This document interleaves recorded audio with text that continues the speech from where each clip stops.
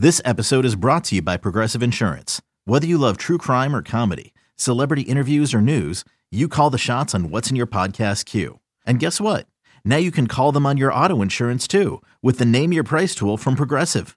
It works just the way it sounds. You tell Progressive how much you want to pay for car insurance, and they'll show you coverage options that fit your budget. Get your quote today at Progressive.com to join the over 28 million drivers who trust Progressive. Progressive Casualty Insurance Company and Affiliates. Price and coverage match limited by state law. You could spend the weekend doing the same old whatever, or you could conquer the weekend in the all-new Hyundai Santa Fe. Visit HyundaiUSA.com for more details. Hyundai, there's joy in every journey. Trade deadline is approaching. We're recording this inside a week, actually, ahead of the NBA trade deadline. But the news that we got is the Rockets trading Victor Oladipo's contract and a trio of second-round picks to the Memphis Grizzlies to acquire center Steven Adams. Steven Adams has been in the league about a decade now, I believe, and most recently with the Memphis Grizzlies is injured. Not going to play this year, but is now a Houston Rocket. It appears that they intend on having him be their backup center next year when he is healthy. They give up 3 second-round picks and offload Victor Oladipo's contract to do it. Adam Spillane, I will let you have the floor. What do you make of this deal? Yeah, it's about next season. It's about adding some physicality to next year's team. I think physicality has been something that has been lacking. I think that Ime Udoka has made that pretty clear that they need to be more physical, and so Adams is that type of player. This doesn't like preclude them from doing other things at the deadline that could maybe help this year's team. They still have contracts that can make that happen. They really don't give up much. They give up a few second-round picks. Again, second-round picks you can buy and sell. Those they're a dime a dozen. At this point, the Rockets still, I think, have 5 second-round picks that they have that they are for, not to cut you off, they are for making trades like this, essentially. Yeah, right? That's second-round picks. Yeah, that is exactly what second-round picks are for. I'd have to go look, but I bet if you look at like the last 5 years, the teams that actually make their actual second-round pick, I bet it's like 10% of the second-round picks actually. Like all these second-round picks are getting traded. That's just how it is right now in the league. They are like pennies at this point. So that's not that big a deal. It's if Adams is healthy next year, which is a big if. I mean, this is a guy who has missed a lot of time over the course of his career. He has not played in over a year. He sprained his PCL, posterior cruciate ligament, in his knee in January of last year. He missed the rest of the season. He tried to rehab it without surgery. That didn't work, so he underwent surgery in October. That's why he was ruled out for the rest of this season. The Grizzlies said, though, that they thought that he would make a full recovery from that. But again, the Rockets won't be relying on Adams to play some major role next season when he is healthy. Like, it's one of those where he's going to be a backup. And I'm sure there will be nights where he does not play at all. But in the right matchups, he'll be important. Like you saw the other night against New Orleans, they really could have used somebody like that. He's a $12.6 million expiring contract next season. So for whatever reason, if he's not healthy, then you do at least have the contract that you can trade to make something up. So it's basically it's a no-lose type situation with the trade. You're trading somebody in Oladipo who hasn't even been with you this season, who's never going to play for you, who's a free agent at the end of the year. So you add some salary for next year. You add a guy who I think will help them. I know, just talking to Dylan Brooks at Shoot Around about an hour ago, he's really excited about what Steven Adams can bring, and those two played together in Memphis, and they've already been talking. So he's a great teammate, I think, was the other point that Brooks made. Really smart guy, been around the league for a long time. So I think that ultimately it's a very low risk type trade, and I think that it will probably help them at the end of the day. But if for whatever reason it doesn't work out, whatever, you're out 3 second-round picks. Yeah, I'm with you there in terms of the evaluation of the trade. I have no criticisms of the trade on its face, like just on its face value. I think it's fine. The picks that you gave up make sense and the contract, like all of it, the math of it made sense. The motivation for it made sense. I don't have any problem with the trade itself. The only thing that I look at it and say, and you made this earlier point about it not precluding you from doing other things, making other moves. I just kind of shrugged my shoulders and said, okay, so what's next? Like what are you actually doing? Like what's your actual aggressive move? Because I know you saw the report from our friend Kelly Iko and the Athletic, Kelly Iko and others at the Athletic, about them being aggressive and star hunting and wanting to do all of these different things. That's out there, and we understand that they are aggressive, and the goals have changed, and all those sort of things for the Rockets. So my immediate reaction was like, okay, this is not the move. This is not the thing that they're trying to do. So what do you think about, like, at least as far as what's coming next? This report from Kelly and his colleagues about them star hunting. What do you feel like are some of the next moves? I know he reported in there that Mikal Bridges is somebody that might be off the table because the Nets prioritize him. Obviously, we know that they still have a priority at backup center for this year. They want a ball handler. Malcolm Brogdon's name was thrown out there in that piece. What direction do you see the Rockets going in with the trade deadline less than a week away?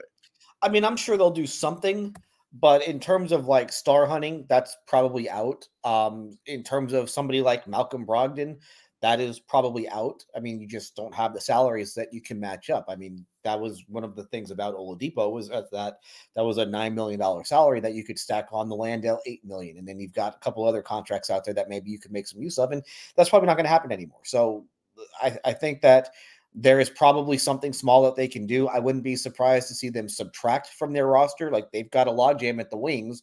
Jayshawn Tate is a guy that has drawn interest from a couple of contenders in both Phoenix and Boston. I mean, for all the people worried about second round picks, you could probably get a couple second round picks for Jayshawn Tate, and then that alleviates a little bit of the logjam that you have for whenever Tari Eason comes back, which could be next week. And you've kind of seen, when Tari Eason was playing, Cam Whitmore was not. I think that they would still like to have minutes for Cam Whitmore.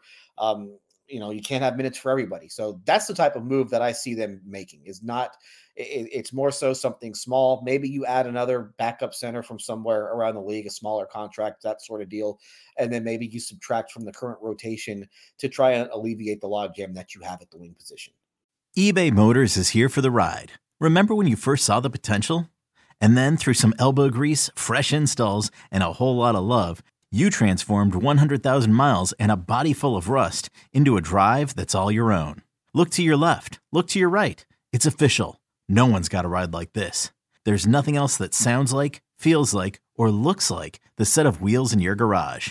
With over 122 million parts, you can make sure your number one ride or die stays running smoothly. So there's no limit to how far you can take it.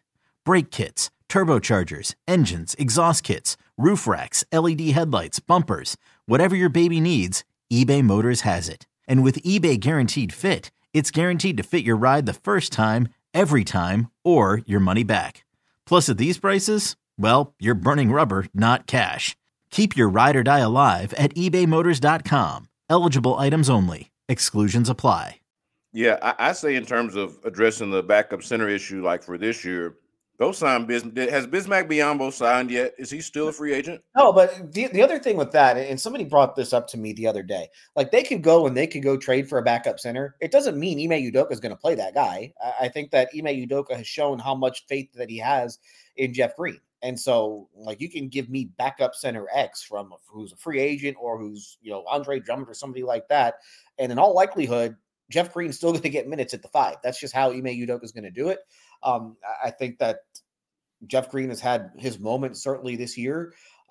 Obviously, physically, he's not, the type of, he's not going to be the most physical guy in the world. And I think that at least Udoka believes that he's going to shoot the ball better than he has, at least in the last month or so. So we can talk about them wanting to get a backup center, but it doesn't necessarily mean that guy's going to get minutes. I mean, they signed a backup center over the summer and he doesn't play.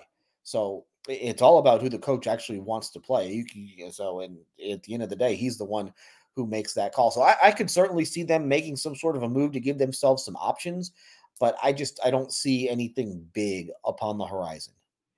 So I guess, and so it seems like the takeaway from the Steven Adams trade is that it is a sensible, and I think we agree on this, it is a sensible trade that does not preclude that is about the more of the long term than it is the short term. So more of a long-term play than a short-term play. Does not preclude them from making some sort of marginal short-term play. but does take away this idea that they were going to go star hunting, that they were going to take the Oladipo contract, the Landale contract, maybe one of the young players, and try to go get a star. Like the idea that they had lofty expectations at the trade deadline is probably one that you probably put aside at this point. Yeah, but I think that was always going to be the case. Like, who are the stars that get traded at the trade deadline? Like, you look. Well, well, you know what? I was going to actually make this point. I'm glad you mentioned that, because that's what's interesting to me about this trade deadline, sort of overall, and then like overall larger picture of this trade deadline, and then specifically how it applies to the Rockets. Like the stars that get dealt at the trade deadline, or stars that do get dealt, don't necessarily get dealt every year. Like it's not like every year stars get dealt. Like if this was last year, except for James Harden. Well, except for James Harden, which I guess we've been down that road in free agency, right? Yes. That would be a hell of a story if they traded for James Harden in the summer in which they decided that they didn't want him. But either way, like think about it. This was just, let's say they did want to go star hunting, right? They did want to do this. This was the wrong sort of season or trade deadline to do that because of the point you just made. The star that we're talking about isn't really out there. Like, and star is a relative term. Like, we could all disagree on what we think a star is, but generally speaking, there aren't really any stars out there that seem to be available. Like, because we're on the Zach LaVine, DeMar DeRozan scale of, you know what I mean? Like the big names that are out there are not really what we would, I think, classify as true stars, even if they're, really good players. So like the Kevin Durant is not out there. The Kyrie Irving is not out there, when in other years and in certain years that guy is out there. So I think it's a timing thing that's kind of interesting for the Rockets, that this isn't necessarily the year to be hunting for stars. No, and I think that what The Athletic reported made it pretty clear that they weren't like going to trade any of their real assets. They weren't going to trade any of the high draft picks. They weren't going to trade. I don't think they were going to trade the Brooklyn pick that looks like it's going to fall in the lottery this year. So I don't think that they were all that willing to give up a whole lot. And that's fine. Like, I don't think that they, as we sit here on February 2nd, 2024, that they need to do anything big. Like, get some more information on the guys that you have. Like, use these last 35 games or whatever they have left, 37 games maybe. No, I think it's 35. Use these last 35 games to get a better understanding of what you have with the guy, what you have with this roster under this coaching staff. So I see them doing stuff around the margins, which is probably the right way to go for a team that right now is in 11th place in the West and has an opportunity to maybe play their way into the play-in. It's not like Utah is playing well right now. The Lakers stole a win last night in Boston, but like they've got a chance to be in the play-in tournament. But don't do anything to try to get into the top 8 or whatever that's going to hurt you down the road. So use these last 35 games to get some information on the guys that you have, and then you have a better understanding of what you want to do moving forward this summer.